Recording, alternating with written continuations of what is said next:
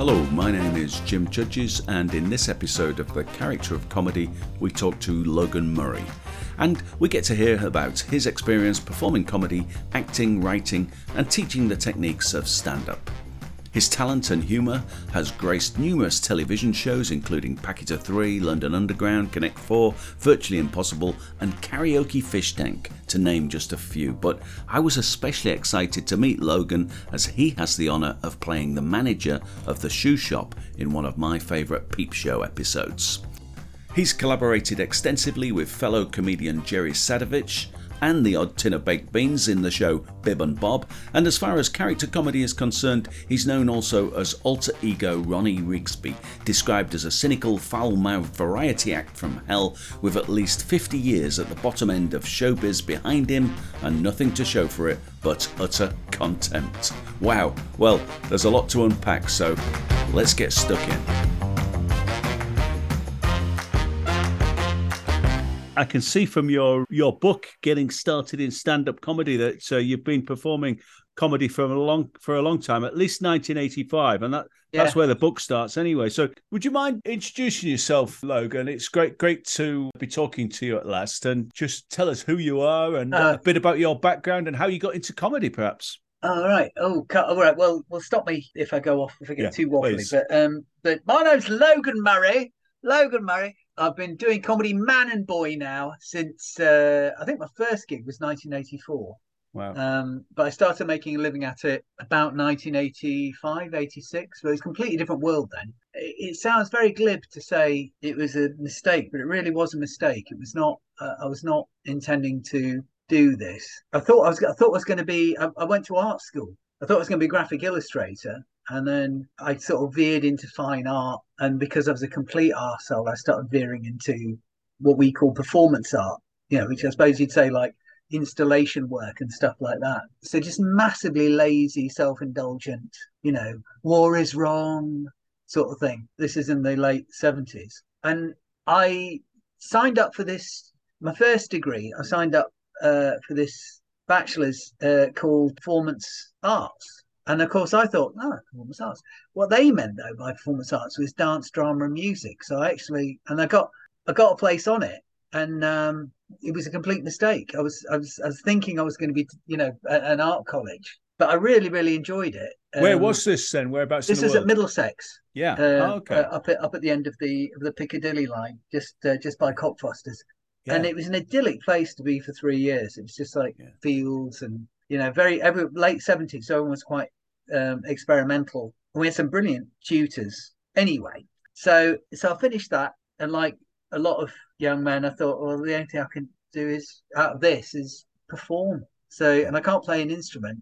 So I thought, well, and there was no comedy circuit to speak of in those days. So I thought, well, I'll act. And then I thought, well, how can I get my equity card? I need to get some contracts together. And there was this thing called alternative cabaret, alternative comedy. So I started doing that with a group of musicians. And then another mistake, they couldn't make one gig at the Banana Ballon. So I pulled the short straw and had to phone and apologise. And Andy Waring was massively cross. The promoter was massively cross, as he should be. We gave no notice. And I was completely simpatico with him. Anyway, I said, well, maybe I could do a couple of my stupid poems, which is what I did in those days. And he said, I don't really like poetry. Then he phoned me back and said, oh, actually, somebody saw you do them at Jongleurs with the group, and they're quite good. So yeah, I'll trust you with 10 minutes. So I did 10 minutes just to fill up his bill, because it was like 24 hours notice. And he said, well, if you ever fancy doing that again, I'll pay you. So I thought, but at that time, everyone was there was a handful of people doing stand-ups, and the rest of us were doing really weird musical acts or ventriloquist acts, there's some brilliant acts like Ian Saville, the Marxist magician. So he did magic, but it was all sort of within the context of the works of Karl Marx. It's very funny.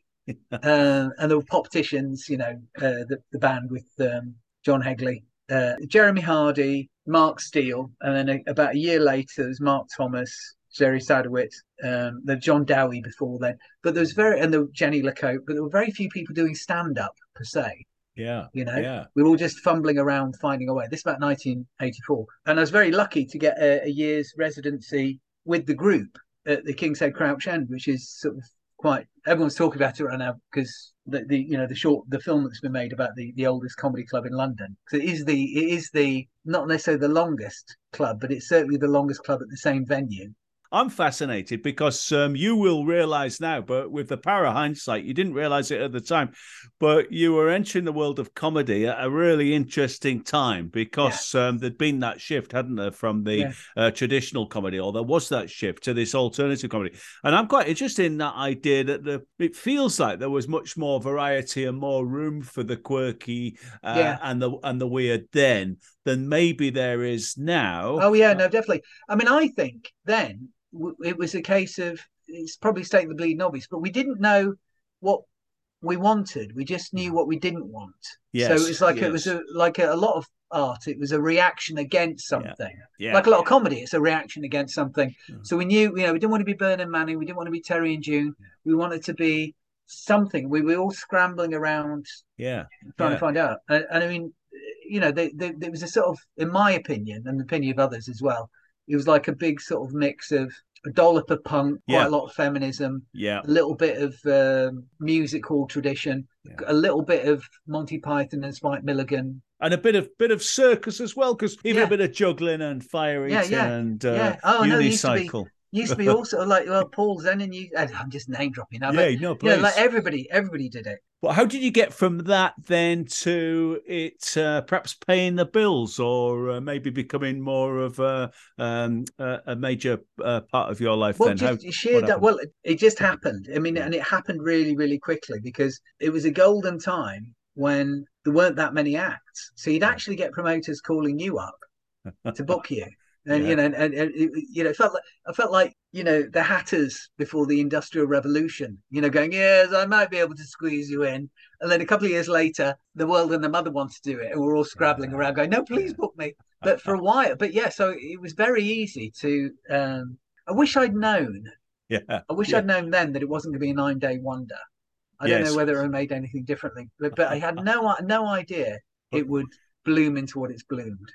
So what sort of stuff would you be doing back then? What was your act like? It was quite serious minimalist music. So we had a cello and we had 2 opera singers. It was just like we used to do a lot of Steve Reich music. There's a thing called clapping music where it's the same rhythm, but then somebody comes in a little bit different. Somebody comes different. So it was quite hypnotic stuff. And some of the music would go on for 7 to 15 minutes, right? But as we're doing it, I'm getting more and more quirky. And then one of the blokes came up with Tony Coleman, who a lovely man. He was one of the original Bollock brothers. Who did all this experimental music. But he wrote this brilliant piece of music called "The Last Train to Oakwood," and I wrote a long poem called "The Last Train to Oakwood," which became the end of my set when I went solo for about 7 or 8 years. Before I graduated onto stand-up. So you just get booked for. I mean, back in those days. Oh God, that sounds like. What was your group called then? What were you called? It was called Pulse, which I always thought was a terrible mistake because everyone thought we were some sort of reggae outfit. And, But we. I mean, I was the least. I mean, I'm least talented is insulting the others. I couldn't play anything. It was just they occasionally let me have the glockenspiel, but they just wanted a sort of a Viv Stanshall type frontman, like Bonzo Dog Doodah Band. Just because they felt they were too introverted to introduce the songs. So you found that it got more comical then. The audience wanted the laughs. So maybe it started off more serious, but then you found opportunities to squeeze in gags and punchlines and more. And of course, as we're playing places like Jongleurs and that, he was encouraged, and the Tunnel Club. It was encouraged for us to be funnier and try and be as funny as possible because the hecklers were just on another level back in those days. So it was just, survival of the fittest. What happened next then? You talked there briefly about going alone. So what happened next as far as stand-up and comedy in your career? Well, I was just a special act coasting for. I was a deliberately bad poet. My I wouldn't say I was a character act, but it was an extreme version of myself. It was like massive ego, low self-esteem poet with a massive stick up his arse, with a vision for the world that was no vision whatsoever.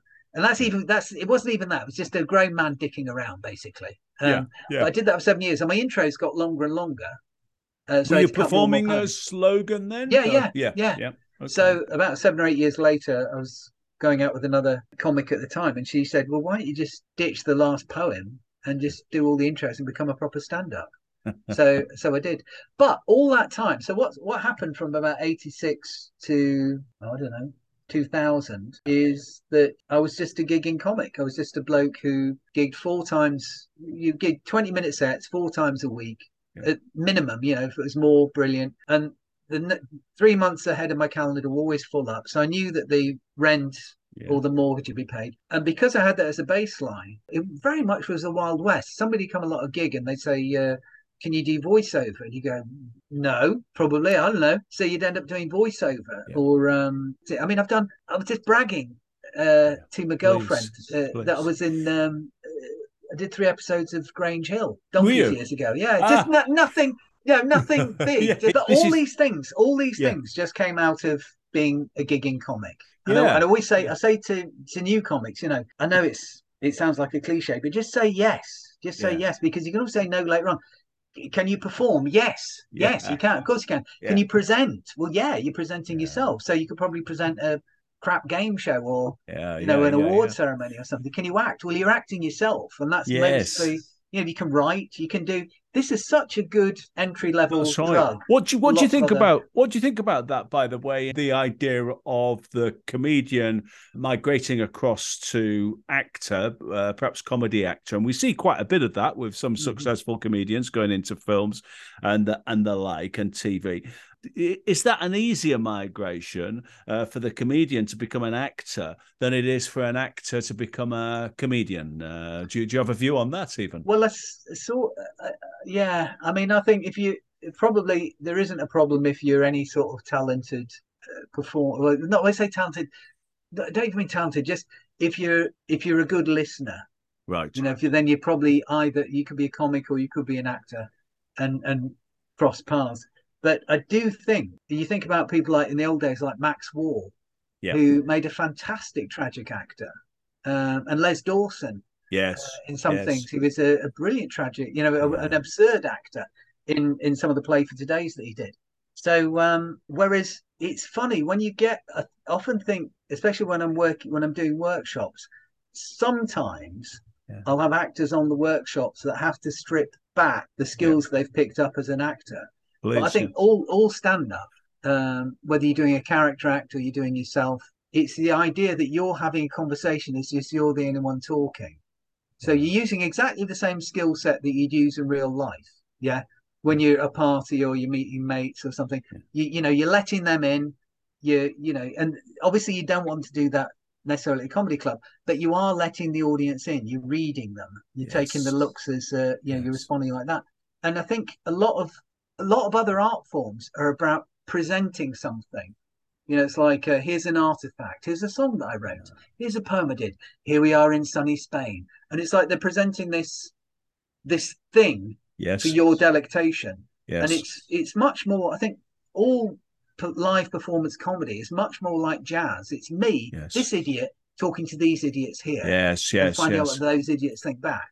I certainly think it is conversational in that way.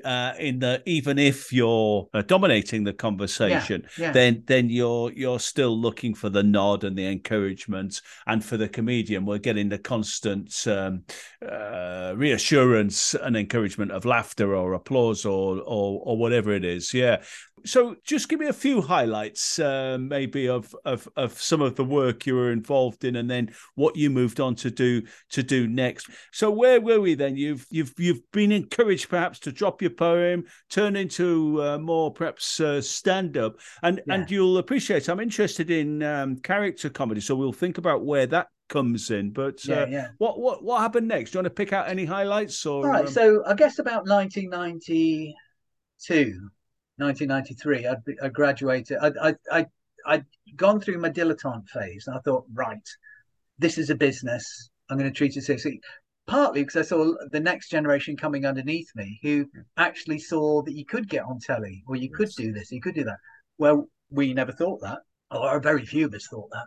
So as I say, just 4 gigs a week, get food on the table, with the assumption that it sounds very arrogant. The assumption is that you'll pick up 4 or 5 TV or radio jobs every year, which will pay that much better, which seems arrogant, but it's not meant to be. It's just that if it's happened for the past 3 years, you can assume it's going to happen for the next 3 years as well. Yeah. I auditioned for The Office for a part that was completely unsuitable for me, and didn't get it. But I picked up a really nice piece in a show called People Like Us, which was it was a transfer from radio to like a TV mock documentary. I did all the voices for Dennis the Menace and Nasha show, which I'm immensely proud of. Which is that, and that'd be maybe must be 1990 when I did that. Because remember, I turned 30. But all that stuff was like they were just cherries on top of the cake. There weren't plans. No, just came. But about between 94 and 96, I started mucking around with a very funny woman called Kathy Dunning, who and Sheila Hyde, and we took a show completely. No one saw it, but we had great fun doing it at the Edinburgh Festival. And at the same time, I started to do stuff with. I think that was the same year I started doing stuff with Jerry Sadowitz. So we started doing the Bib and Bob show. Jerry hadn't been working for a bit because he'd had a massive falling out, and he's great at just walking away from things if he needs to. I don't need you anymore. But he because he used to occasionally come to gigs that I was doing, we're having a laugh, and he lived down the road from me, so we're having a laugh anyway. And he suggested, why don't we do something? So we did some stupid things, which were just. I mean, the Edinburgh show, for example, when we got up to the assembly rooms, and on the poster it said "late night filth," which will give you a rough idea of the level of stuff. So it wasn't big and it wasn't clever, but we had loads of fun doing it. Yeah. So I did that for a couple of years, off and on with Jerry. We did the Reading Festival, headlining in the Comedy Tent, which is great because I'd done the Reading Festival a couple of years before, but never headline. That's good. So you were doing Bib and Bob, did you say, with Jerry? And then what happened next? Then moving on over the next few years, perhaps. We had massive falling outs every 2 or 3 years, always about money, and then we'd always get back together. And theoretically, I haven't seen him since before COVID, but theoretically, we're still doing Bib and Bob. I just keep on saying I'm too old to get covered in baked beans. So that's how the show finished. That was a major part of it, was it? The baked beans. Yeah. But so I think one thing that helped lead into the teaching, was about 1988.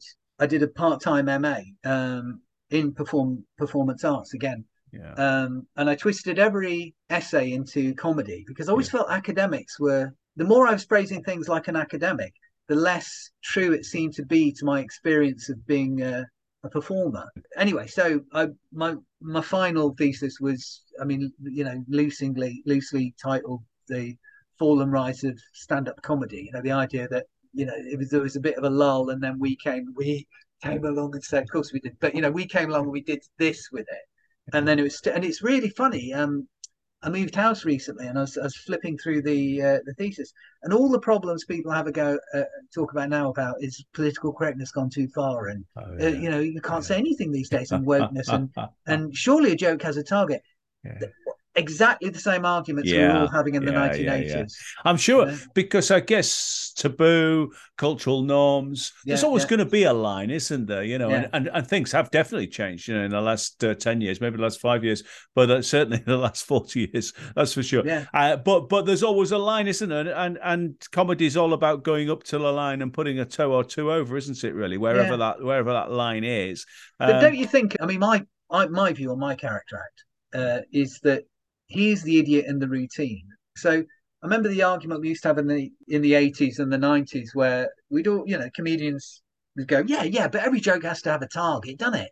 So you've got to point a finger at somebody. And I was thinking, but you could point the finger at you. And I think there's two ends of the spectrum of the human condition where comedy is concerned, or where social dynamics are involved. And it seems one of them is that we're happy to point the finger at the outsider, the person who's outside the group, and go, ha ha, you're different. And that makes us all feel much better and much warmer and much bushy-tailed and mammalian. Oh, are we good? Because we're going, that person's not like us, right? And of course, that leads to Nuremberg Rally. That leads to, God knows, but it also leads to Irish jokes. It also leads to Essex women's jokes. It's like, we're laughing at them because they're different. Old people, they're stupid, aren't they? Young people, all that sort of stuff. And of course, that was the view. Every joke, all the supposedly non-racist, non-sexist comedians from alternative comedy going, but so we're being non-sexist and non-racist, but we can do jokes about the Welsh. We can do jokes about older people. So that we just moved the target a tiny bit. Anyway, there's that, or there's the bit where you're pointing the finger at yourself. That's right.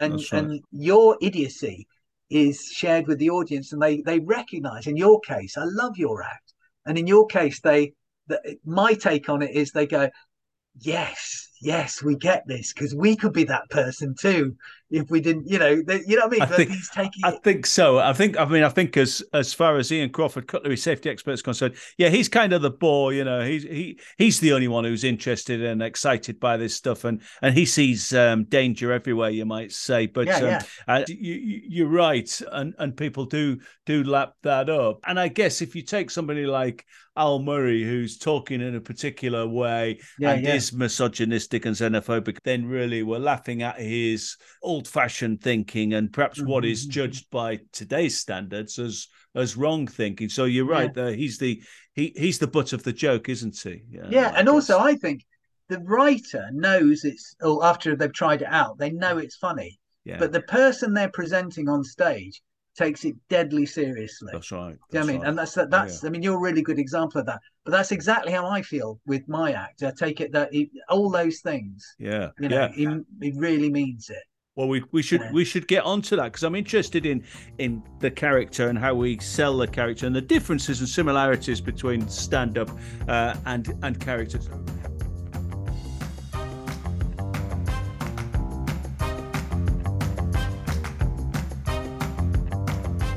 So you're doing some acting and you were doing stand-up. How did you end up doing character material? Again, bit of a mistake, really. I mean, I've been doing Edinburgh shows where we'd be doing a cast of thousands amongst the two or three of us.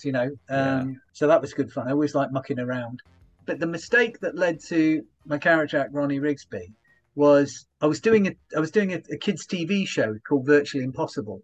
It was on Friday afternoons, only ran for one series. And I was playing a computer-generated fish called Codsby. And I was doing a very anodyne, Midwestern voice, like a cross between a computer and...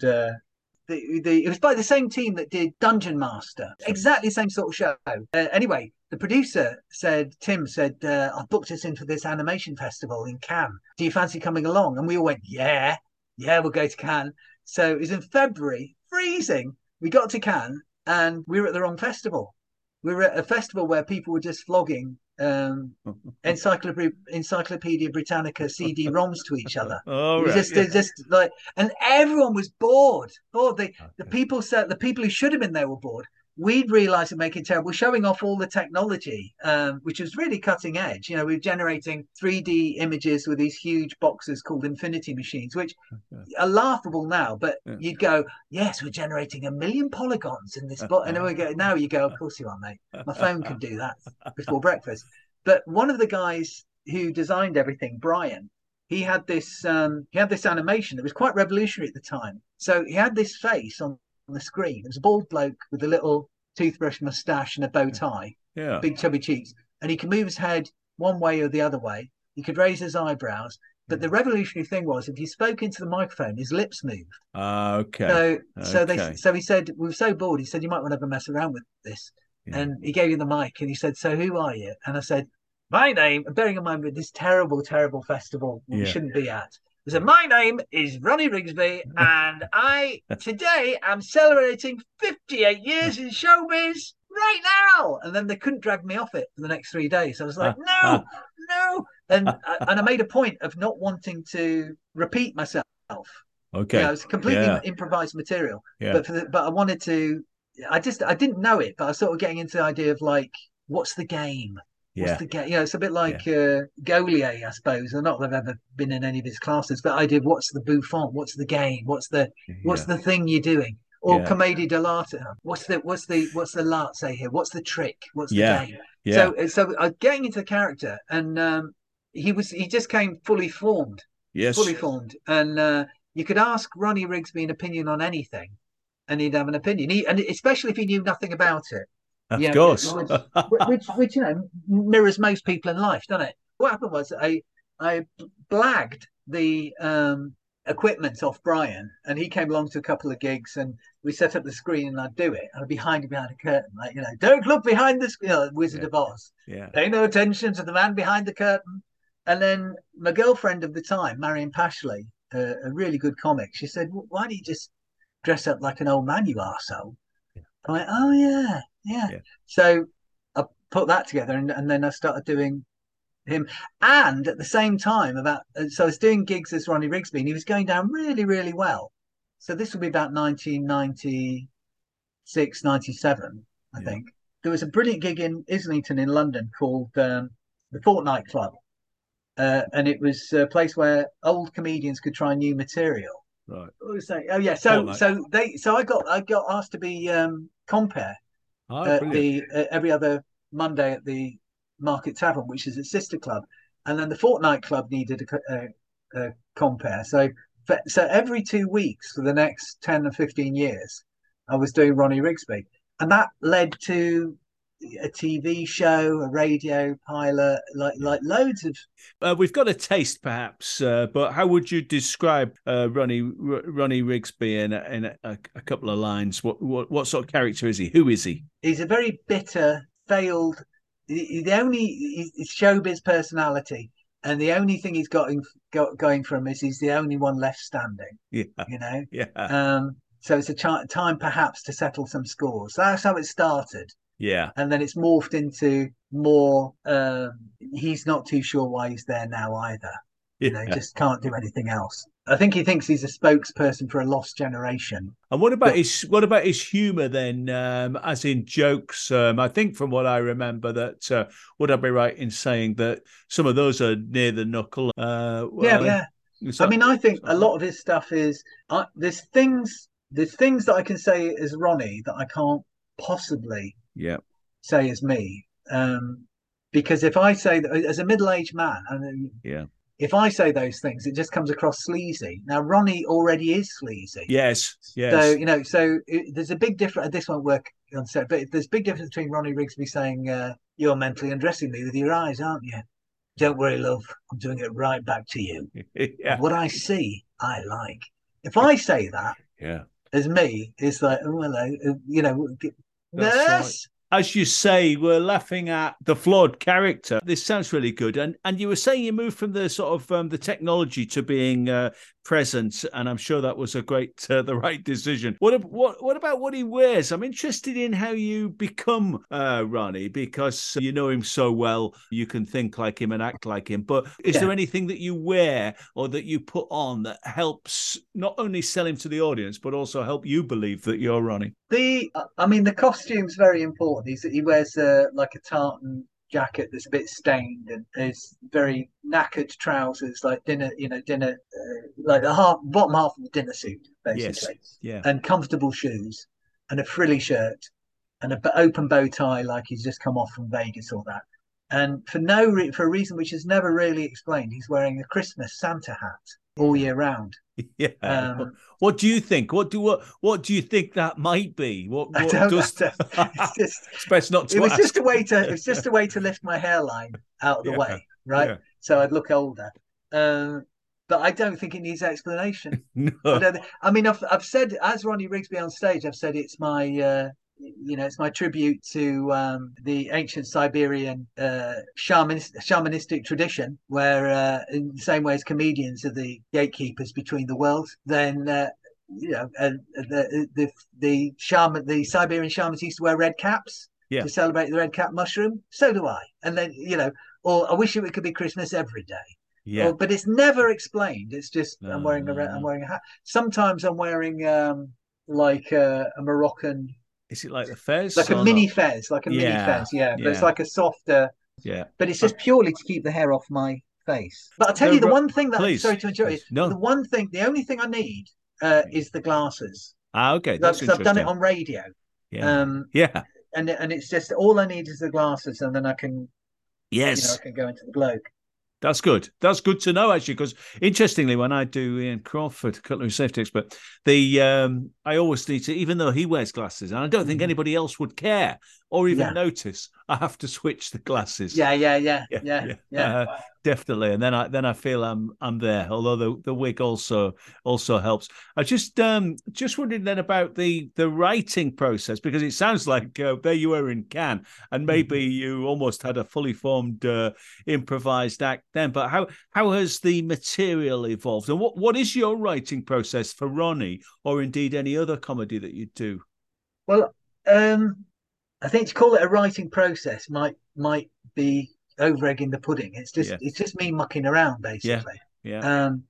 But I'm a great believer in fact, I started my book with this quote. I'm a great believer in the child psychologist Winnicott said, in a slightly different context, but he said all creativity comes out of play. Oh yeah. And I just like playing, and I'll have a rough idea, and it's a crap metaphor, but the only thing, this won't go down well at all in an audio broadcast. But like as a hobby in my spare time, I make silver things. Oh, you may not know that, but I like making. So I don't know if you ever in the artistic process yourself. I don't know if you ever make anything or just muck around or. Well, I think you might have a different process, but for me, it's the same thing. I think it's the same thing about comedy. Let me try and think. So, can you? I don't know if you can see that. Yes, I can. It's a It's a little swirly clay. three-dimensional clay Yeah, template or something, is it? yeah, Or and it's just something I made out of plasticine Fimo on the day of the coronation because I yeah, was bored.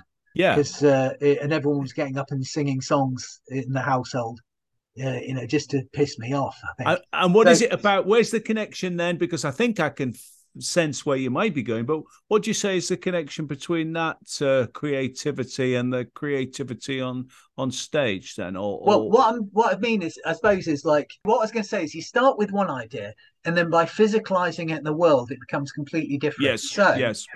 again, this won't make any sense to people listening to it, but that's the finished version of it. That's Okay. 100% silver, right? I So, see. I see. so it's gone from a vague idea to a working model or a Yeah, script, yeah. and then you muck around in the real world, and you end up with something which is different because you're messing around in the real world with slightly Yes. different materials. In the Yeah. same way as you have a few ideas on the back of a fag packet, you go to a club, you try them out, the audience laugh at bits. They kind of, in the immortal words of Hugh Thomas, they give the energy of we like that, we like some more, and sometimes they go, we don't like that, we never want to see that again. Thank you. Yeah. So Yeah. you're being directed on stage with this idea. You've got a rough blueprint, Yes. your rough ideas, Yes. and some of it's a bit scripted, and some of it's just a vague idea. I know I'm going from this to this. Yeah, Yeah. Yeah. this the trajectory, the crash and burn is. I'm going to start with this idea, and it's going to crash and burn down to here. That's where my tragedy Yeah. becomes their comedy. Okay. My apoplectic rage Yeah. becomes their comedy because I can't deal with the simple situation. So you have this vague idea for a script, and then it gets honed and refined by working in front of Yes. The the audience. public. Yeah, And do you, and then you bed it please? down. That's That's That's right. this. And do you find sometimes that those ideas you have, you try them on stage, but sometimes it's the things you hadn't thought of that maybe Yeah, you say in the moment yeah, to get you out of the very much. situation. I really trust my back brain now. Yeah. And it's not from a position of arrogance of going, yeah, something will come out of my head, because obviously some nights something doesn't come out of your head and they boo you off. Yeah. But it's happened so many times in the past, and it is like I think I said earlier. The way it's a dangerous thing to say, but Of maybe course. on some level, all art imitates life, right? Yes. Yes. And in some way, all comedy, all stand up, Yeah. all verbal comedy mirrors the medium that it comes from, i.e., speech, i.e., interaction. So, Yes. so that's why if you get, that's why maybe some actors have trouble playing to the crowd because they think, no, I know how to be angry, and it's like this, Marjorie. Yeah. So that's a terrible slight on every actor in the world. I do apologize. But I like the way you're going, and I think there's a lot in this about that communication, and I suppose it's the naturalism of the stand up, and as we know, non-character acts are on stage trying to convince us that this is stuff that they're just making up in the moment, and it is just a conversation, and the more authentic they are, the more the audience will perhaps buy into it. So there's definitely something there. I don't think there's that much difference between character comics and stand-ups.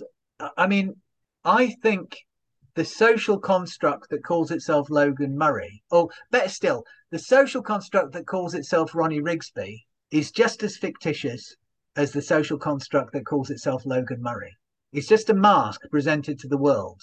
Well, except that you're doing one of them 15 hours a day and you're doing the other one half an hour on stage three times a week. But then if I'm doing me on stage, then the audience is still getting a heightened version of me. Yeah. You know, how many like as a stand-up. Oh yeah. You know, as a regular stand-up, people will buy a drink afterwards and go, "Oh God, I love your stuff," and they're massively disappointed in my case because they don't get the razor sharp diamond vision person on stage to get the person going, "Oh, thanks very much." Is that the time? Right. I don't. Is there a night bus?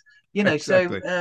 Exactly. But what I was going to say was, I think that stand-ups, by offering this heightened version of themselves, are not doing something that dissimilar to what character comics do. I've got you. It's a persona. Yeah. It's just that one appears to be real and authentic, even though, as you say, it has to be exaggerated and it can't be the same as the offstage. Whereas the other one, you could argue the character is more honest because we're not pretending to be authentic and real. We're saying, look, we're a fiction and we're going to use this as a vehicle for comedy. Except when I'm on stage as Ronnie Rigsby, I believe everything that I say as Ronnie, don't you? Do you know what I mean? I believe that, I could imagine that I do believe that I'm celebrating 158 years in showbiz tonight. I do think I've had an affair with Gina Lollobrigida, or that Peter Sellers stole my career. You know, for the time you're up there, and it might make me sound like a madman, but I do. The same ways when you're a kid.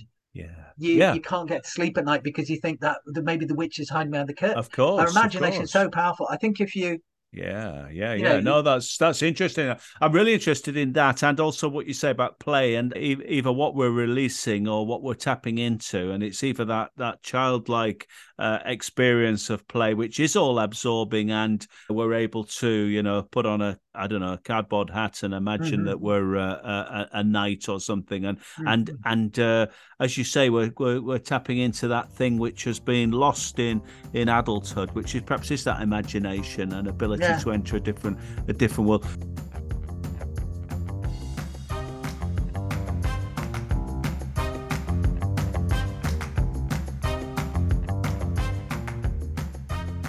So this is all really, really interesting. And what situation are you at the moment with Ronnie? Have you taken him as far as you want to? Can you do anything else? Have you got other characters up your sleeve? Have you had enough of Ronnie? What plans have you got? What are you working on? Well, I'm very lazy. I'm very reactive. So if people ask me to, like the gig we were at, Steve said originally I was going to do a spot there, and then there was some change. So he said, "Can you compare?" Which I love comparing. Yeah. So I said, "Yeah," but because the workshops have literally taken over my life, like in a good way. It's not, again, nice little arbor for a late middle-aged man to find himself in. So I can see that. We should just say something about the workshops, because that's been a mainstay and a key part of your work over the last couple of decades maybe or so. Yeah. How did that come about, and then what has it evolved into, and which bits do you enjoy and which bits do you find a bit more challenging? Well, I have to go back a little bit. When I did my masters, I was very small pool of people then. But occasionally people wanted to read it and my opinions on things. basically, the word got out that I was interested in comedy theory. Yeah. Although that, our understanding of what comedy theory was is completely rubbish in the 1980s, in my opinion. There's very few, I think the next generation have come on leaps, and it's almost like they have an innate sense of it. Anyway, Yeah. so I got asked to be, Tony Allen. Yes, I Okay, do. so Tony Allen, lovely man. I've got his book as Yeah, well. Yeah, Attitude. yeah, Yeah, that's right. brilliant book, Yeah, brilliant book. Very wise man. He was the comedian in residence at Middlesex Uni, and he couldn't make 1 year, so the staff said, "Can you do it?" So I did, and then I did a couple of other universities as well, a couple of colleges, and I was just working on ideas of trying to get these young performers to generate live comedy performance, yeah, not necessarily stand up, but something that you know yeah, they could make money out yeah, of, to be horribly capitalist about. And then I realized I could make much more money in the private sector. Well, actually, I didn't realize it. Hills Jago runs the Amuse Moose club in London. She approached Hugh Thomas and he declined. And he said, "But you might want to do it." yeah, So I went, "All right."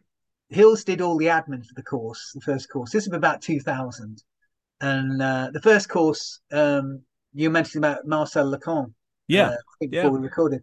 Well, he was on the first course. Oh, really? Yeah. Greg Davis was, Rod Gilbert was, Oh, wow. Steve Hall, who does a lot of writing and is a very good comic, but does a lot of writing for other comics on the telly. Yeah, So so loads of really good comics did the first one, yeah, and I thought when I started, because it was different from the university experience, I thought, well, these are people who are paying money yeah, to learn to be funny. And at the time, I was thinking, well, you can't, they're funny or you're not, surely, you're not, yeah, yeah, but, maybe at least I can try and get the people who are funny to be funnier. And maybe I can offer the people who are no hopers a bit of an experience. yeah, But then everyone did the final show and they had a brilliant time. And then we did another course. They all had a brilliant time. And then by the time the third course came along, I thought, why am I worried about their final show? yeah. Because they're all human beings are hardwired for this, I think. That is interesting, because we might sometimes think, that we're born naturally funny. All you need is some good material, a stage, and pure comedy genius that we've got. But perhaps that's not true. Then are you saying perhaps unlike singing, not everybody can sing in tune, can they? But do you think anybody can get on stage and be funny? Can they? Well, I think the only thing that stops you being funny is you getting in the way of yourself, right? Yeah. But you think about it, even the most humorless person in the world, some point in their life, has made other people laugh, and in a quite a non arch way, or a non, they've just done it it's just been a moment of glee. Yes. Everyone's done that. So Yes. this is something that we're hardwired for, I think. Yes. Something I think we've had it as long as we've had language. I think you're right. And in actual fact, I think laughter and conversation is really the big thing, the main thing. And we as comedians have just cornered a little bit of that, and we've And we distilled make it and out bottled it. it's in our interest going so hard. I suppose to refine the act and to get material Oh that yeah. got the laugh rate and what have you. But yeah, But if it's your joy, then yes. then it doesn't seem like hard work. No, It's like I mean, there were a couple of formative experiences which made me think stand up isn't me delivering my jokes to other people. That stand up is much more than that. All right. So one of them was, and again, the first one sounds incredibly self-serving, like, oh, and then I stormed it. But you got to remember, I've died on my ass more times than I can count. I've been booed off, I've been booed on again, and everything in between. So, but occasionally you get the chemistry right. And it was 1 year I was comparing the comedy tent in Glastonbury, and Frank Skinner was comparing the burlesque tent, and burlesque was just the catch-all for anything that wasn't circus, stand up, or straight stand up. So a few of us would do it, but it was just a catch-all for one person plays and things like that. And the Glastonbury people would just drop their kids off and just leave them there all day while they just got whacked out their gourd, and then they come back and pick them up in the evening. So the feral kids going mental. So I remember one of them was just throwing lumps of mud at this poor woman trying to do a one woman version of Florence Nightingale. It was just brutal, right? And he said, "Can you do the last shift in the burlesque tent? Because I want to get home to Birmingham slightly early. I can go tonight if you do that." I went, "Yeah." So I did the last shift with no expectation. And of course, at that time of your career, you think my material is it's like a finite pie. Yeah. Oh, I've done my relationship stuff. I've done my stuff about parents. I've done and what's there left to do? Yeah. But I had this brilliant experience there where the audience kind of were giving me energy and egging me on to say things, and I'd say something, they'd go, "Yes, yes." So I'd say a bit more, and then they'd suggest things, and I'd go, "Yes," and some of them were clearly on pharmaceutical substances enhancements, and some were just drunk. But there was this moment where I thought, this is what stand-up is. It's not me delivering stuff to you. It's us generating this thing, and me accessing that bit, going to this space in my mind, in our minds, where I can just say stuff and you'll get it and you'll react to it, and I get a chance to react to you. I mean, I think a joke is not set up and punchline. I think it's a thought and a reaction to that thought. So they're giving me a reaction, I'm reacting to them, and it's just like this lovely.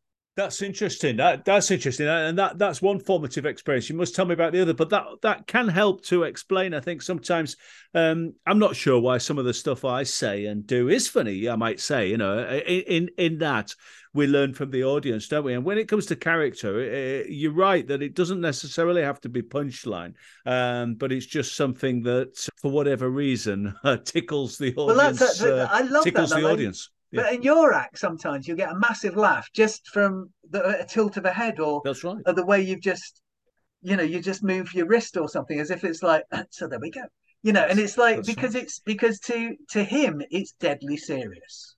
It's like, this is saving lives. You know what I mean? That's right. So that was one formative experience. Was there another one in terms of your insight into what comedy might be? And that was again Glastonbury, and well, a few years later, Jonathan Kay was doing a show called The Fool at it wasn't the Comedy Tent, but it was the theatre tent. I had the time off, and I mean, Tony Allen actually writes about this night in his book Attitude. Okay. Oh, yeah. It's the same. We were at the same show. I'll have a look. Jonathan Kay did this magical thing where he just comes out in a fool's gear, and he just gets us all to. I don't even want to speak. He just his catchphrase or his hook was, "What should we do now?" And then somebody suggested it, and we do it, and then somebody do that, and by the fifth or sixth suggestion, somebody said, "Let's leave the tent," and he went, "Yes," and we all left the tent, and then, "What should we do now?" And we just start for the next hour. Yeah. It's the most liberating hour of my life, where absolutely full of glee, where collectively as an audience we were doing things like, we would suggest that we should have a race from one row of chemical toilets to the ones across the field. So we're all hiding in the toilets, and then 3, 2, 1, bang, and we're all running across. The other one, just full of glee, right? Yes. Then somebody said, "That man's the Messiah." I mean, it sounds awful the way I'm saying it. No. This sounds good. This sounds like pure play, really. Again. Yeah. So I came away thinking, it's not about jokes, and it's not about my ego, and it's not about me showing how clever I am, and it's not about me dividing my little pie of material into this and that. It's this continuum that you're playing it with, and I wanted to be in that space again. I wanted to be in that place where, I mean, I don't think comedy is big or clever. I think that, there's nothing. I mean, occasionally on the course I'll say, comedy can be liberating, but that sounds very new agey. It can also be awful. It can also lead to bullying and stuff. Comedy won't make you a better person. It'll just make you a different person. Sure. So, well, that's interesting. And I suppose what you're describing there is almost that state of comedy, or state of mind, or almost a position you can get to where an audience can trust you and you're trusting them and you're working together. But most comedians need material to get to that point. So, for example, what I'm trying to say is that a great comedian, a relaxed comedian, will react and interact with the audience and react to what happens. And the funniest stuff is often not that funny but it's the fact that you're referring to something that's actually happening and live in that room, and it will often get much bigger laughs than any joke that you've spent hours writing, perhaps. Yeah, but I think, but they do that once they've reached a position where they feel we can trust you. Yes. You know? Yes. So I think it's quite nice for the comedian of any ilk to go on with the energy of so anyway, as if like, just, like bang, we're here. Yeah. But Jerry Sadowitz taught me a great thing because as a magician, he's really into structure. Yeah. And the Bib and Bob show was massively structured. He's, it sounds so bleeding obvious saying this now, but you can build up. You think about most comedy acts that you see, our shows. I'd say every James Bond film as well, and I'd say most opera and most entertainment that grabs people. That isn't sort of like people going, "Yes, I quite enjoyed that." That is visceral. It seems to be that it will start with a bang, bang, bang, bang. So when I'm going bang, bang, bang, I mean laugh, laugh, laugh, laugh if you're a comedian. So what you're doing at that point is you're giving yourself the thrust to take off for getting the audience to enter your world. Yes. So it's, now we're in this reality. So you think about John Maloney, where he starts his set by, he's got some brilliant one-liner. He just comes on very unassuming, does one line, does another, does another, does another, and the audience laughing. Really, I mean, they're very funny jokes, and they are jokes. Thought afterthought, and then he gets there, and then he's hit cruising altitude. He's reached the state that 1950s comedians would go, "Let me tell you a little bit about myself, ladies and gentlemen." You can let your foot off the throttle there. Then that's the bit where they laugh when you raise an eyebrow, or when you realize the implications of what you've said, and you now have to dig yourself out of a hole. That's whereas if you did that at the beginning, they go, "Oh, this man doesn't know what he's doing." Yes. But so the old adage is start with your best stuff and finish with your best stuff. Kind of. I'm just saying that. Works. It's a truism.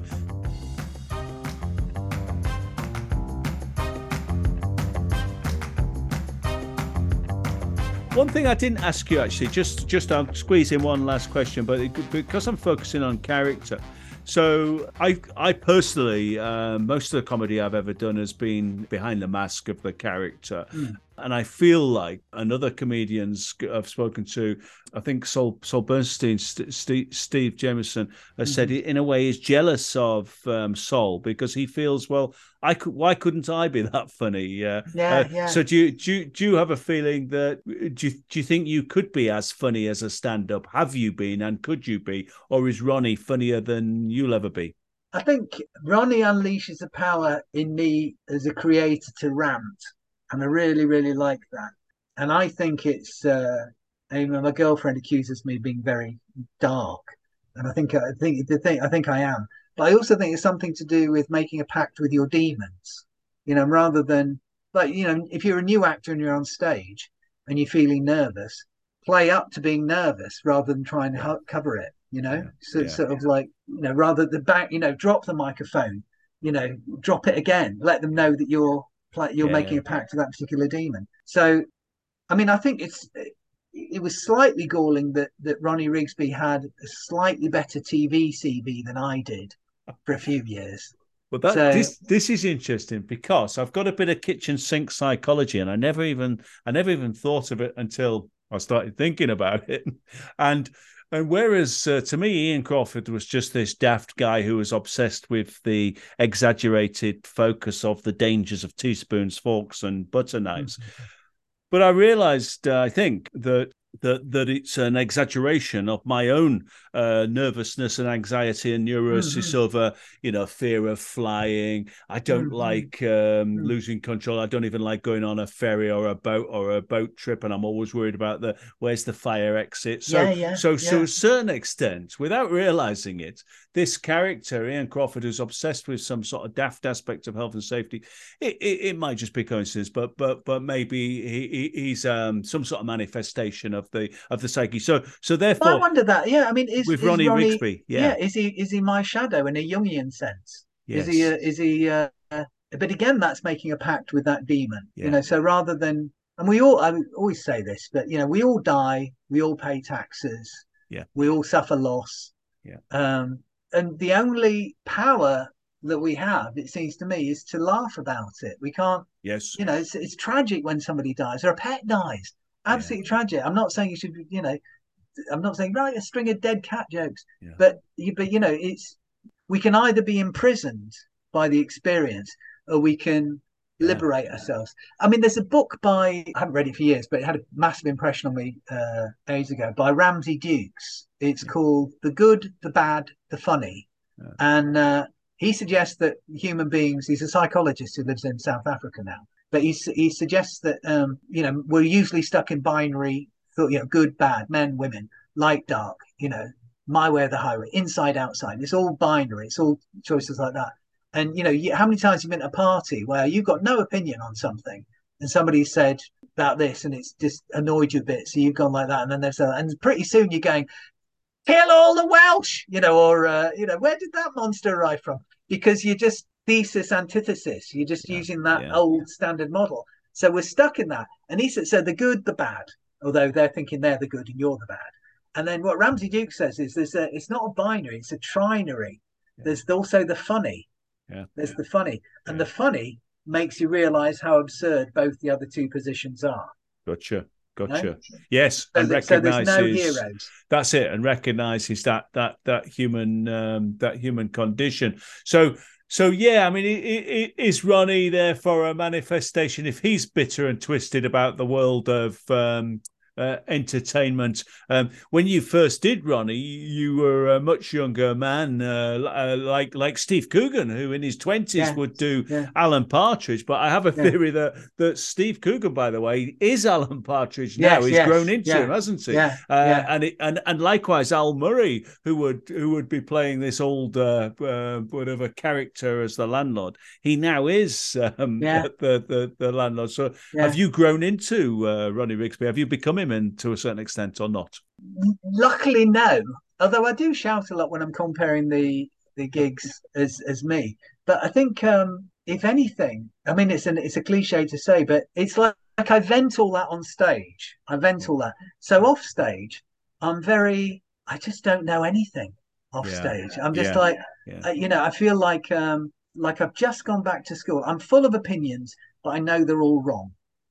I'm very lucky to work with young people in their 20s sometimes who are on the course, or members of my extended family who are now young adults, and just can see every time I open my mouth that I'm just it's Uncle Logan being stupid.